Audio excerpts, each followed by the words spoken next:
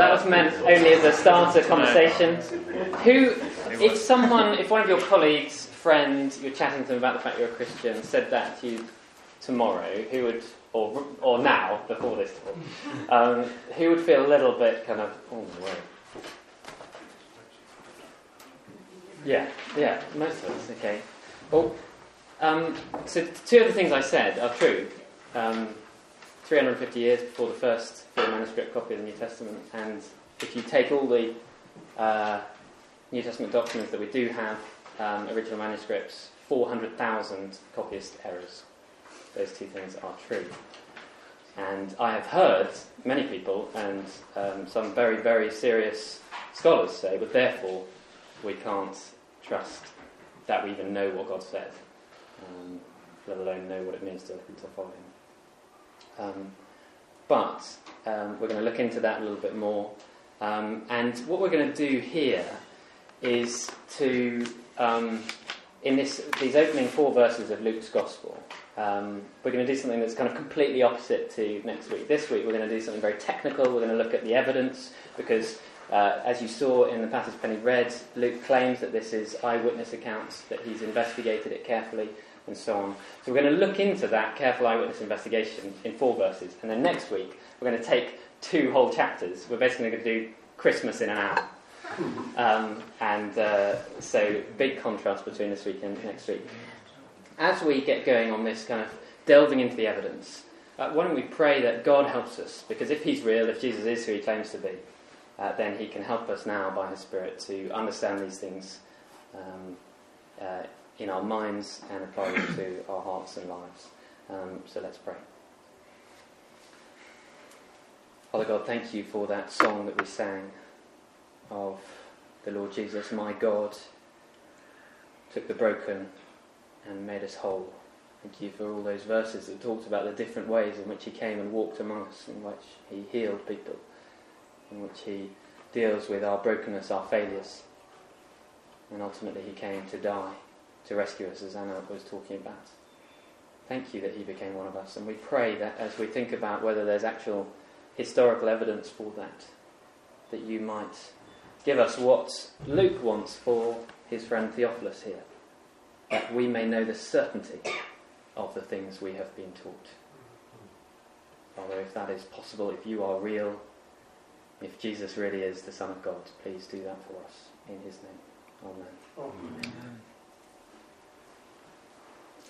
Well, I suppose one of the questions people would ask, and a lot of people would perhaps start by just thinking, well, I can dismiss Christianity, I can dismiss Jesus. Why be a Christian when there's no evidence? Now, who here has met my brother Oliver? Okay, so 2 or 3 people think they might have seen him. But most of you, for those of you who haven't, I want you to try and put a picture together in your mind of what he's like. See if you can imagine what he looks like, what his character is. It's you with no hair, isn't it? Taller, stronger, fitter than you, no? Older brother? So, actually, Al's actually met him, so he's given you a little clue. But if you were just imagining in your head what he might be like, you might be kind of thinking, oh, well, I suppose he probably shares some of the family characteristics. He's sporty, intelligent, good-looking. But beyond that, you're really completely in the dark. And as Al said, actually, he's bald, or almost completely bald. And so for some reason, I've got my one grandfather's hair, and he's got the other grandfather's lack of hair. And anyway, my guess is you'd all be wrong beyond a few minor family similarities. In fact, the only way to get a real accurate picture of what my brother is like is if he walked in and stood in front of us and started telling us about himself. And in a less silly way, we can only know what God is like if He actually reveals Himself to us. And we can only really know what God is like and whether He really understands what our situation is if God steps into this world and starts telling us about Himself. And of course that is the extraordinary and unique claim of Christianity, I say unique, I mean, there's a few people who've claimed to be gods who've ended up just being laughed at or put in lunatic asylums and so on. But in terms of a credible religion, or a religion that people have followed for thousands of years, Christianity is unique. But it's actually a claim that's relatively easy to test, isn't it? If it should, in one sense, put us on the front foot to at least say to people, come and examine the evidence. Because you see, it's not possible for us to test whether Muhammad had the Quran dictated to him by God or not.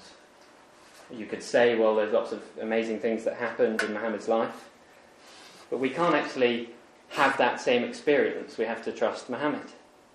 And the same principle goes for other religions. It's the religious leaders, and that they had some experience of God or mystery that we can't have, and we have to be channeled through them. But Jesus actually claimed to be God himself, to be the God-man.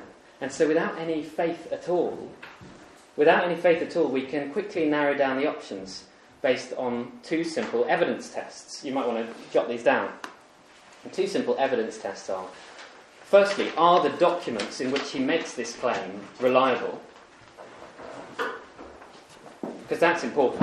You know, he may not have made the claim at all, and these documents just may be totally unreliable in saying that he did. And then secondly, does he back up his claim in what he says and what he does? So are the documents reliable, and then does he back up the claim itself? And I think what I want you to do, even if you're a Christian here this afternoon, is just for a moment realise that you don't have to see this as a religious text.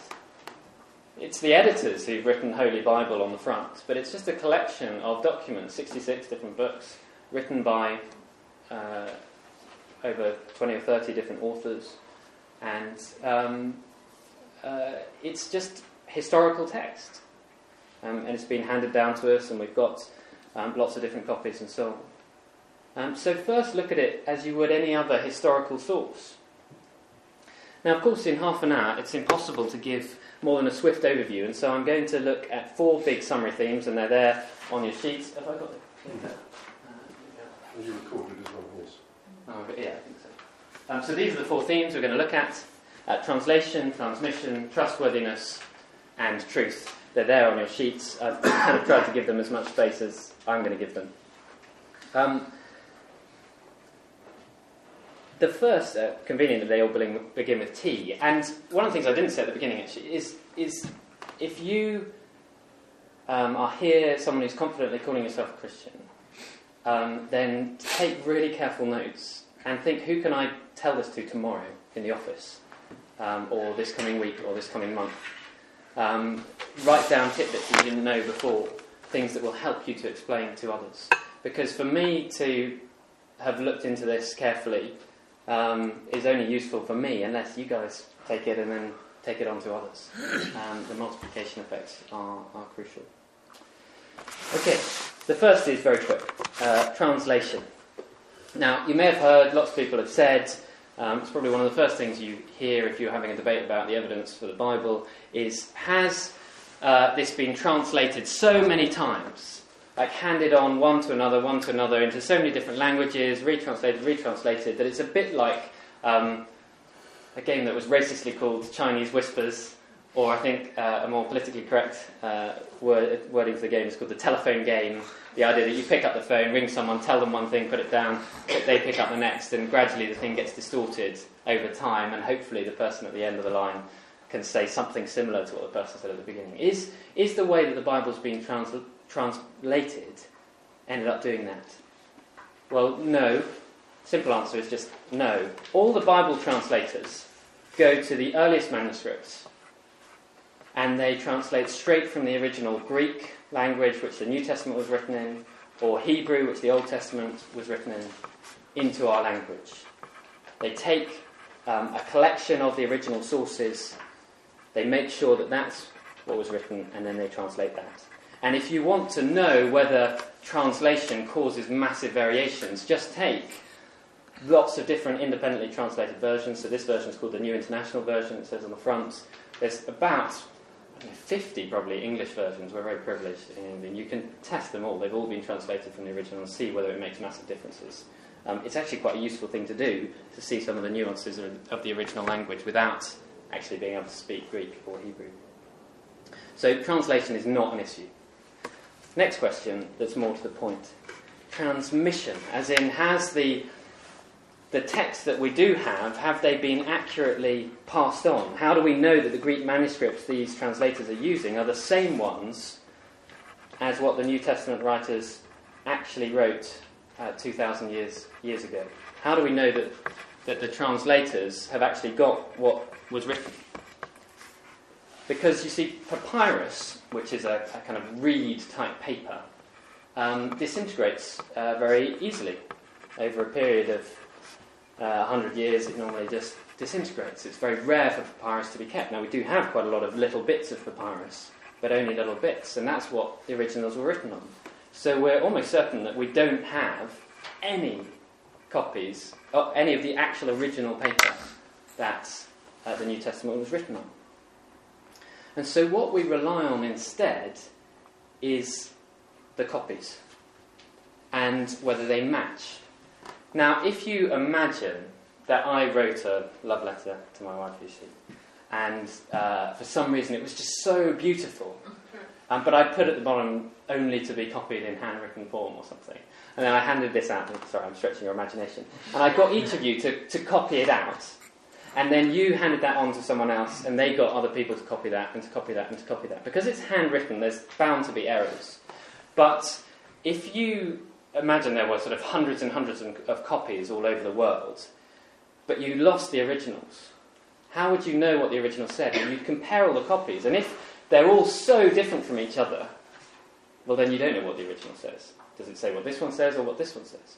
But if they're all very similar, and actually the minor discrepancies are very easy to kind of work out, well, that must be what it was saying, then you can go right back and you can get an accurate picture.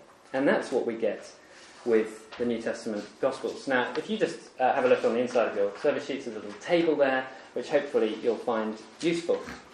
You see, all ancient documents were written way before the photocopier, obviously, and at least 1,500 years before the printing press. And so it all had to be handwritten. And so we need to compare like with like. We need to compare ancient documents with ancient documents. And you can see some other famous ancient documents that are taught in the universities and in the schools that we all just trust happily, listed there. Herodotus, Thucydides, Caesar's Gallic Wars. Now I want you to focus on two. Caesar's Gallic Wars, the third one on that list. Compare that with the New Testament. So Caesar's Gallic Wars, almost everything we know about Julius Caesar, other than from the few statues and coins and so on, is from Caesar's Gallic Wars, supposedly written by Caesar himself. Almost everything we know about Jesus is from the New Testament, from the Gospels. Now you see with Caesar's Gallic Wars, it was written about 50 years before Jesus was born. The earliest copy we have is from AD 900, that's nearly 1,000 years later, 950 years later. And we've got 10 copies. Yet no one really doubts that what we have written is what Caesar wrote. And yet, look at the New Testament. Written between AD 40 and AD 90. The earliest scraps are from AD 125, 50 years after.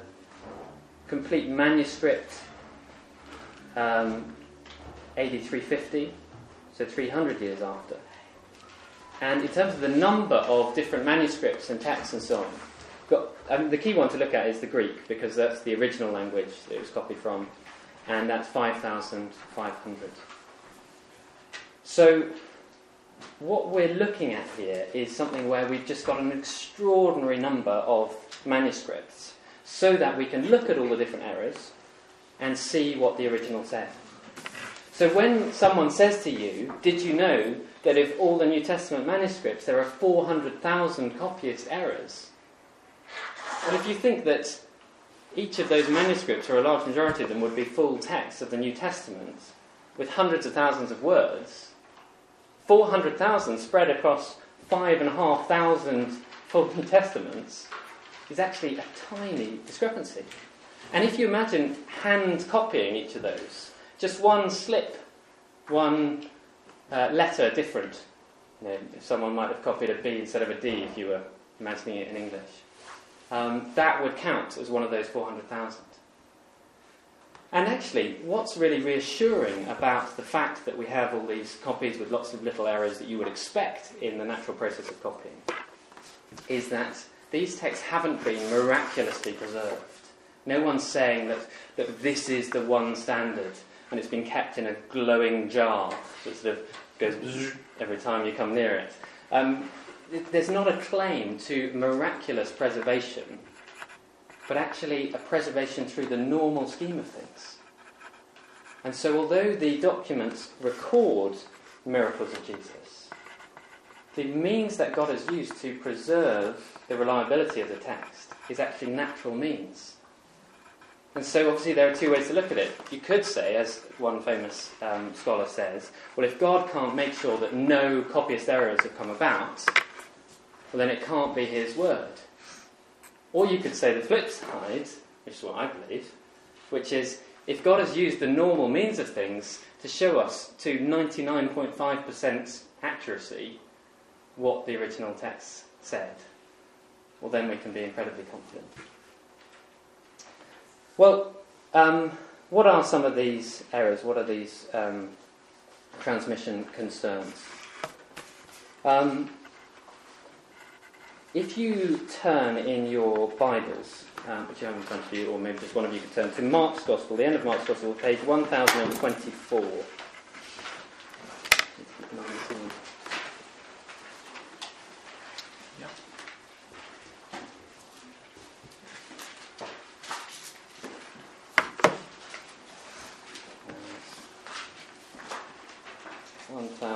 1024.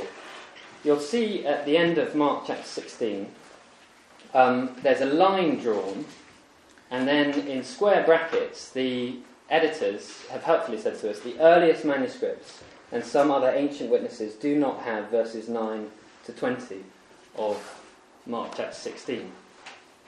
So you don't have to be a Greek scholar to know where these discrepancies lie. The translators themselves, in the modern versions, have done it for us. They're not biased, they're telling you exactly what the problem is. And there are two big passages like this, one in Mark 16, one in John 8. And therefore, we don't want to take any of our kind of authoritative Christian doctrines from those two passages, because it does seem that over time those bits were inserted into the original manuscripts. Now, Christians debate, and they're allowed to debate, as to whether they were inserted, even though they weren't in the original. Actually, those things actually happened, and those things were actually written, and those things are reliable, and they should go in. Others say, well, no, we should just not even read them. That can be a debate that we have. But those two big sections in Mark 16 and John 8 are the only major ones. The others, you can just sort of flick through your Bible, and don't do it now because it'll distract you, but you'll see there are tiny little footnotes at the bottom, and occasionally one will say the earliest manuscripts do not have the word "and" in it. There are a few little issues like that. There are about 10 in total in the whole of the New Testament that cause an amount of kind of soul-searching, did he mean this or did he mean that? But in the context, they're really not a trouble at all. So whether they're translated one way or the other, it doesn't really matter in the context. And each individual person studying the Bible can make their own call on those specific things. So I would say, actually, the fact that we have all these different copies and there are so many different errors is really reassuring, because we can examine them, we can see, and no one's hiding them from us. Now, on a sort of slight aside, if you take the Quran, for example, the work that has been going on for 200-300 years on the Bible to work out where all these different manuscript differences, all that helpful research among scholars has been going on for that long. With the Quran, it's just starting. It's just starting, and it seems that there are discrepancies within the Quran. But there's a much higher standard that the Quran claims for itself, that it's perfectly preserved. And so those kind of copyist errors are nerve-wracking for Muslims, which means that actually it's quite dangerous for some scholars to do the research into that. In Christianity, it's not dangerous at all. You can look into it as much as you like, and you can make all the accusations you like, and no one's going to hurt you. Okay. I think one of the tiny things to say there is, with all these little texts, the thing that makes them even more reliable is the fact that there was no political control for the preservation of the New Testament for nearly 400 years after Jesus. There was no political control, which meant that all these things could be copied and disseminated, and no one could say, no, you can't copy that, and no, you can't copy that. And you can see it by the fact that they're just all over the place, and even little bits of New Testament have been discovered in rubbish dumps with shopping lists written on the back of them, and so on. No one was controlling these things. No one was stopping the dissemination of this, which means that the argument that you kind of get going on in the sort of Da Vinci Code and stuff like that, of the church controlled it, and the church has kept these documents from going out, and they've sort of held all these ones back. It's just not true. That kind of church political control didn't exist for over 300 years. So we don't need to worry about that. Okay. What about the original texts themselves? When were they actually written? When were they actually written? Because that's another thing that people say is, well, okay, yes, they may be reliable in themselves, but if they were written sort of over 100 years after Jesus' death, then how do we know they bear any semblance to eyewitness evidence? Well, the first thing to say is that they are eyewitness accounts. Each of them either directly claim to be, like Luke chapter 1 does, or it's just the way that they're written. So we were having a little bit of discussion on the weekend away as to kind of which is our favourite gospel. And I think some around the table were saying, well, I prefer Matthew and John because they were both written by apostles. So Matthew was an apostle, one of the 12, who spent 3 years with Jesus. John was also an apostle, spent 3 years with Jesus. And so theirs is kind of a first-hand account from their experience. But then Mark was not an apostle. He was hanging out with Peter. Well, he hung out with a lot of the eyewitnesses, but he was hanging out with Peter in the last few years of Peter's life.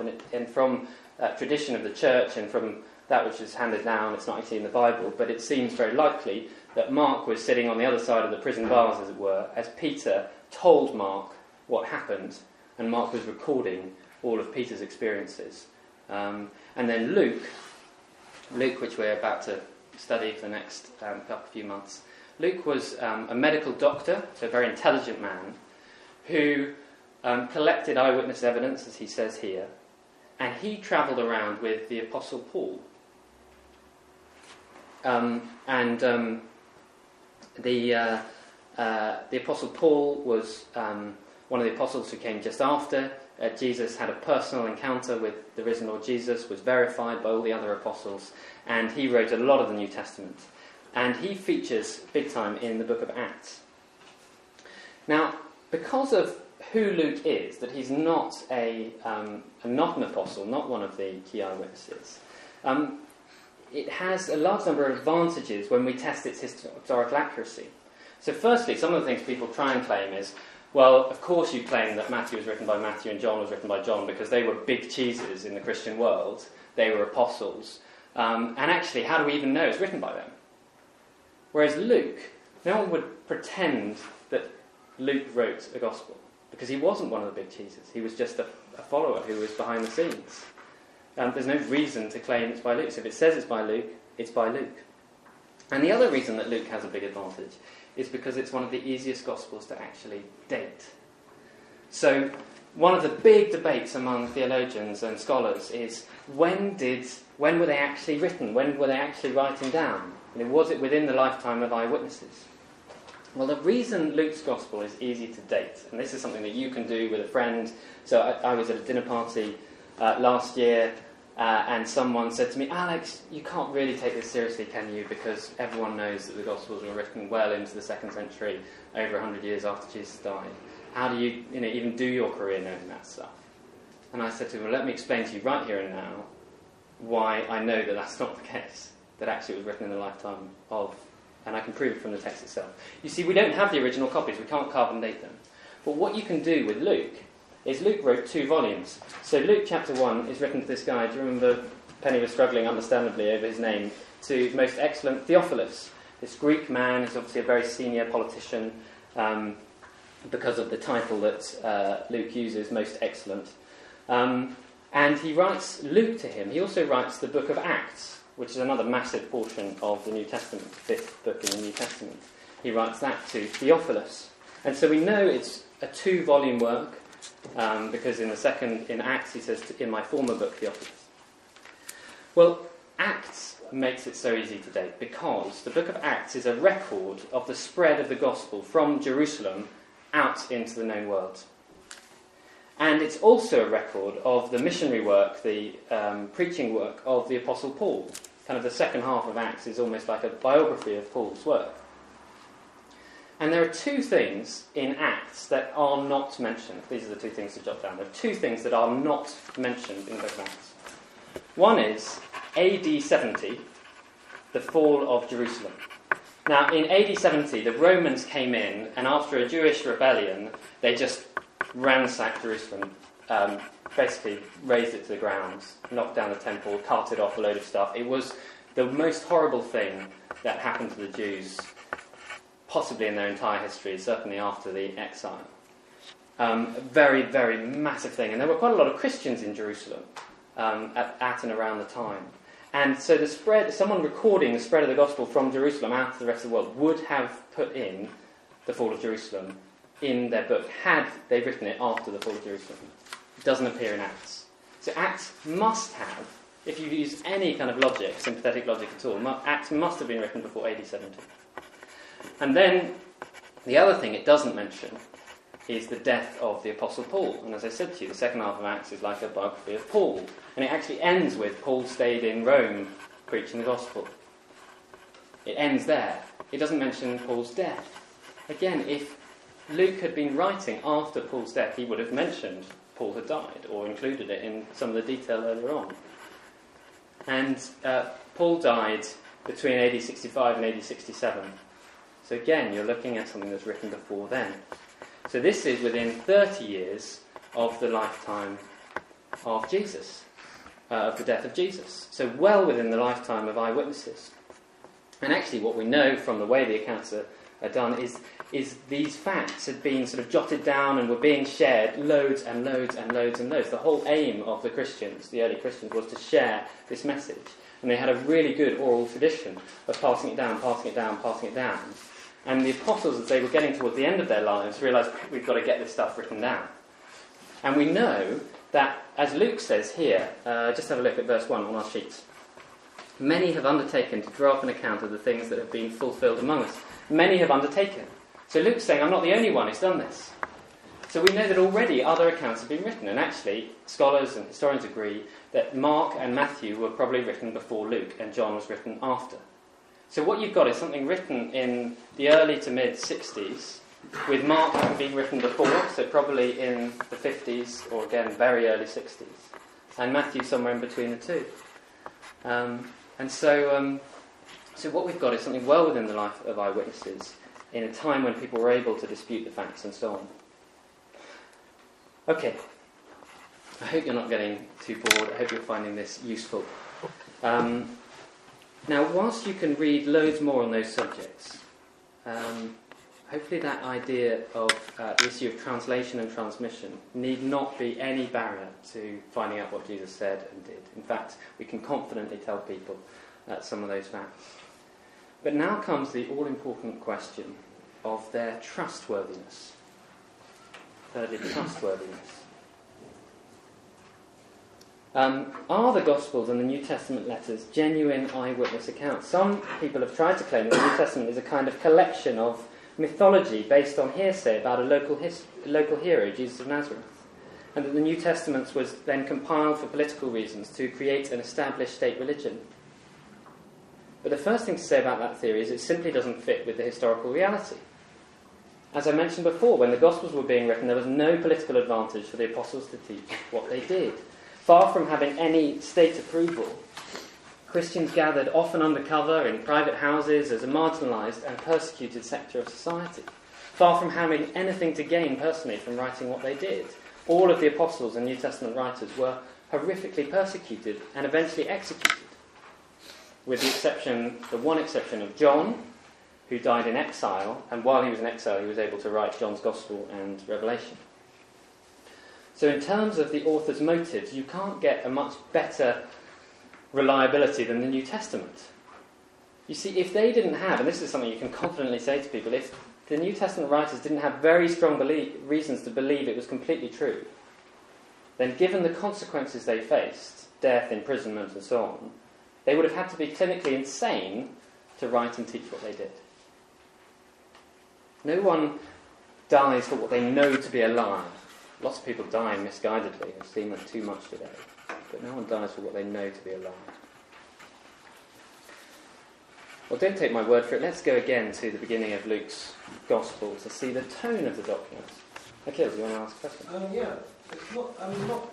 My own question is like the reliability. My question is the collection of the books. Yeah. Into what we now call the Bible. If they're written in such disparity everywhere. Yeah. How did we end up with such a thing? How did we end up with what's called the canon of Scripture? Yeah, that's a very helpful question. I've kind of implied along the way, but I haven't explained. So, as I said before, there's no political control. And so, by the time of a very famous council in the 4th century called the Council of Nicaea, where the Da Vinci Code, if you read the Da Vinci Code, it will claim that in the Council of Nicaea, that's where Christians decided what was in the Bible and what was out of the Bible. And they took a load of things that could have been in the Bible, and they threw them out, and then they decided on what we've got as being the best thing. But that's absolute nonsense. The Council of Nicaea came 300 years after all of the New Testament, as we now know, was already being used. Right from the 1st century, we've got evidence that what are called the church fathers, the early church pastors, people like me and other church leaders, were using what we've got in the New Testament. And there was no debate over what was in and what was out.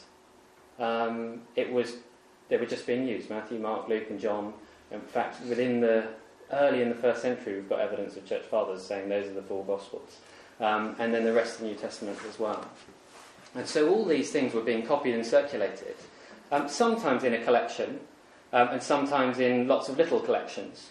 And by the time of the Council of Nicaea, the New Testament as we know it was just being circulated as one complete set of documents. But there were a few funny little churches all over the place, with some rather sort of wacky church leaders, but who were starting to gain some kind of power, who were saying, we should include this one, and we should include this one, and we should include this one. And what Council of Nicaea did was say, look, we're all agreed, we've only ever been using this, right? So, case closed. We're not allowing any of this other stuff in. And I think in the Da Vinci Code it says it was a close vote. I think it was something like 360 to 1. So it wasn't a close vote. Any other questions on that? I was wondering about the Dead Sea Scrolls, because they're calculated to be not only 30 years after that, but actually at the time of Jesus. But they weren't included in the Bible because those beliefs were more monotheistic and they didn't believe in the Trinity. But the ones that were collected were the ones who did believe in the Trinity. Yeah, the Dead Sea Scrolls are interesting. They don't actually have very much that relates to Jesus at all. What they do have more interest is some other sects that are Jewish sects and some Old Testament doctrines. I think Isaiah is in there. So actually the Dead Sea Scrolls don't really introduce anything new. You can look that up as to what's in the Dead Sea Scrolls. I think you can Wikipedia it. But actually they don't bring up anything of controversy. I'll keep going on that. But yeah, basically, the New Testament didn't need to be canonised until people tried to, a few hundred years later, insert some other stuff. If you read through Luke, Matthew, Mark, if you haven't done that already, I just massively recommend you just do it from start to finish. And one of the things to have in your mind is, does this read like myth? Or does it read like a report of the facts? And I would claim that Luke, a well-educated doctor is concerned, as he says here, to write an orderly account with careful investigation. And it reads like eyewitness testimony. It reads like sensible fact. In fact, as you read through the Gospels, you see they're just reporting specific events and specific teachings. And they also include, one of the things that's really interesting is they include many incidental and accurate and specific geographical details which would only be known by those who lived in the area and were eyewitnesses. In fact, it's agreed that most of the Gospels were written outside of Jerusalem because it was dangerous to be in there. And so they really would have had to know their stuff to be able to find out from outside, because you couldn't just look at Google, oh, where's that town near Jerusalem? It was incredibly expensive to find out specific geographical details if you hadn't actually been there yourself. You had to send in scouts and so on. And the geographical details and names and so on that they include can be compared with the later Gospels, so-called Gospels, 2nd century Gospels, you may have heard of, that the Da Vinci Code and so on mentions, that were trying to be inserted. And you can compare them and see how they stand up. So each of Luke's, Mark's, Matthew's and John's Gospels includes something like 15 to 20 very detailed geographical information about where Jesus was. The other Gospels, say Thomas, Judas, Mary, Philip and so on, include very minimal details. And this is something you could jot down as an interesting fact. The most place names named in the other Gospels is in the Gospel of Philip. He names 2 places. One is Jerusalem, not that hard to work out about Jerusalem, given it was the biggest city in Israel. And the other is Nazareth. But Philip gets it a bit wrong. Philip gets it wrong. He thinks Nazareth is Jesus' middle name. So these texts just can't be considered to be included within the Bible because they just don't read as eyewitness. They read as myth. Just read them. But if you look at the Gospels, even the miracles in the Gospel text in the Bible are reported in a very matter-of-fact way. In fact, in some ways they're understated, aren't they? Rather than sensationalised, like in most myths. You know, things are exaggerated and you've got people with wings and weird things flying around. But in the record of Jesus' miracles, you don't have anything mythological. It's just reported as fact. And the sheer number of those miracles, many of which are recorded in great detail, should be enough to convince us that Jesus really is the divine Son of God, which he claimed to be. But I'm wondering how much to go. I was going to go into more detail here on the resurrection, but I've taken longer in the first section. One of the key things I just want to say, I'm going to flick through my slides, is the evidence for the miracles that Jesus did, but specifically the resurrection, was incredibly important to these eyewitnesses. So much so that the Apostle Paul says in 1 Corinthians 15, if Christ has not been raised, our preaching is useless, and so is your faith. He wasn't interested in something airy-fairy or kind of some kind of spiritual resurrection. In fact, here he is arguing with people who believe in just a spiritual resurrection rather than a physical resurrection. And Paul says, if Christ has not been raised, our preaching is useless, and so is your faith. And he talks about the eyewitness evidence and the fact that 500 had seen Jesus at one time. He says, the early New Testament writers are saying to Christians, if the resurrection is not a historical fact, then you are wasting your time. And actually, it is the best attested historical fact in ancient history. And so there's a huge amount of evidence that's worth looking into. A few little other things that you might want to jot down as you're talking to people. Another interesting fact about the evidence written in the 4 Gospel accounts is that the disciples, the apostles, the 12, who are written in there, come across a lot of the time, again and again, as fools and cowards. If you've read through the Gospel accounts, that's what they look like. They just look like complete idiots right up until the end, right up until Jesus is risen and they're sent out. And you think, if you were inventing a story that promoted what you wanted to be true, you wouldn't put yourself down to be an idiot. Another little point, which today may seem irrelevant, but then is massive in terms of it could only really be true if it was actually eyewitness account, is the fact that the first eyewitnesses of the resurrection were 3 women. Now the reason that's significant is because a woman's testimony, a woman's legal account was not valid in a court of law. Witnesses had to be men for it to be seen as valid at that time. And so if you were inventing something you were trying to convince the world was true, you would not put women as the witnesses to the resurrection. In fact, there's a Jewish rabbi called... John, can you remember his name? I've got it written down somewhere. Who believes that the resurrection actually happened. He hasn't made the connection with what he needs to believe as a result of it, but he believes the physical resurrection must have happened because there's no way they would have used women as eyewitnesses. He just thinks it's just too compelling. So we're dealing with eyewitness accounts which are trustworthy. And so all that remains is the challenge, is it true?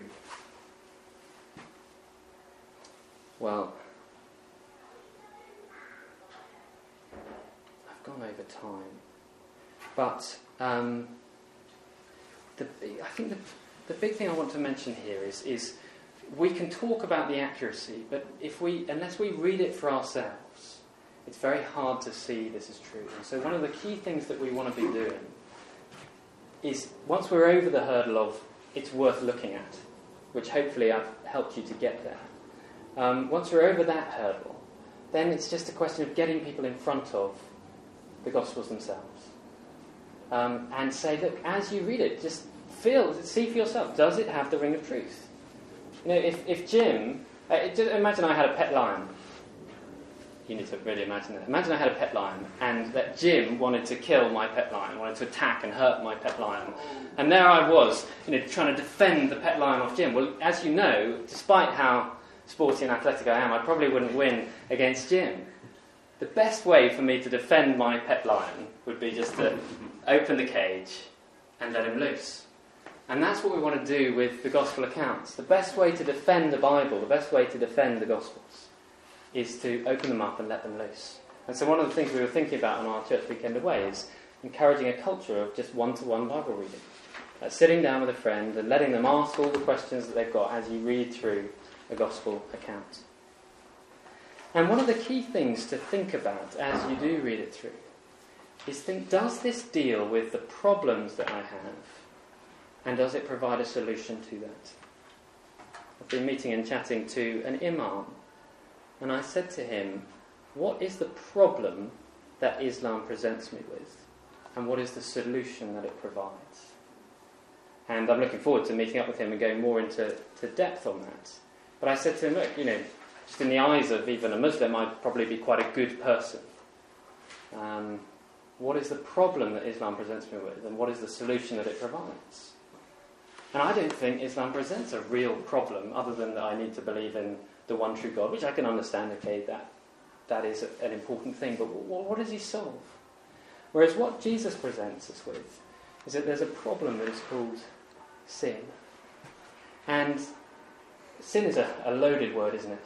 But sin, in its kind of irreducible minimum, means running away from God, pushing God out of the picture and trying to be independent, trying to set ourselves up as if we're in control of our lives, as if I'm God of my life.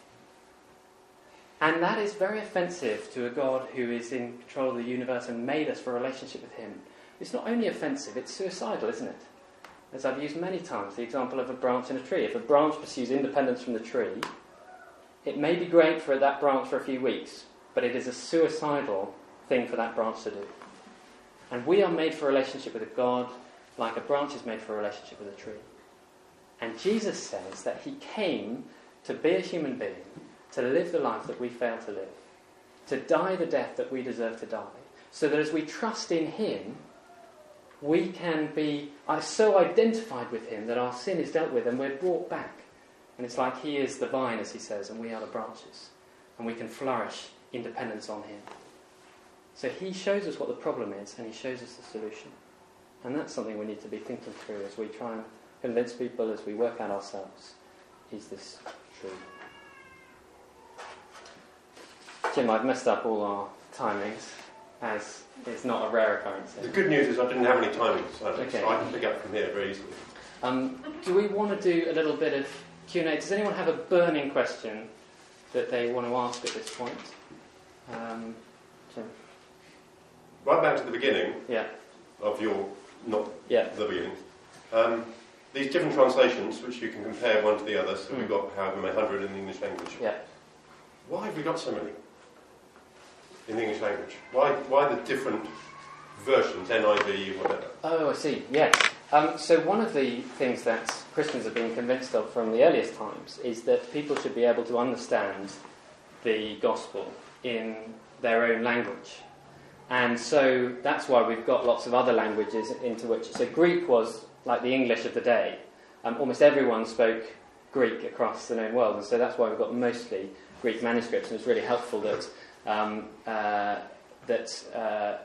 it was written in Greek. But also there were lots of other languages, and so the Bible got translated quite early on because people wanted it to be intelligible in people's own language. Now, over the years, that means that where there's been freedom to translate the Bible, at every point, scholars who aren't under any political control think, oh, well, it would be really helpful if I did a translation that was great for this type of people, and I did a translation of this type of people. The most popular translation is the New International Version, because it's written in a way that is accurate to the original, whilst being as intelligible in normal English language as they could make it. But there are some that give up a little bit on absolute accuracy so that they can be more intelligible to people who don't have a huge vocabulary. And then there are others that are very, very kind of word for word, and so they're a bit clunky to read because it's like reading Greek into English. If you speak another language, you know you can't just translate word for word without it sounding a bit clunky. And so that's one of the reasons. Thank you. You were saying that translators go back to the original text, but I have been in situations where I've been reading the Bible with someone where we've had two different translations and the meaning is like the opposite of each other. I can't really remember what translations they are, but I just wondered how that... So there's a famous example. One thing I had in my notes but I didn't mention is if you're wanting to know what the best possible argument against the reliability of the New Testament is, then look up a guy called Bart Ehrman.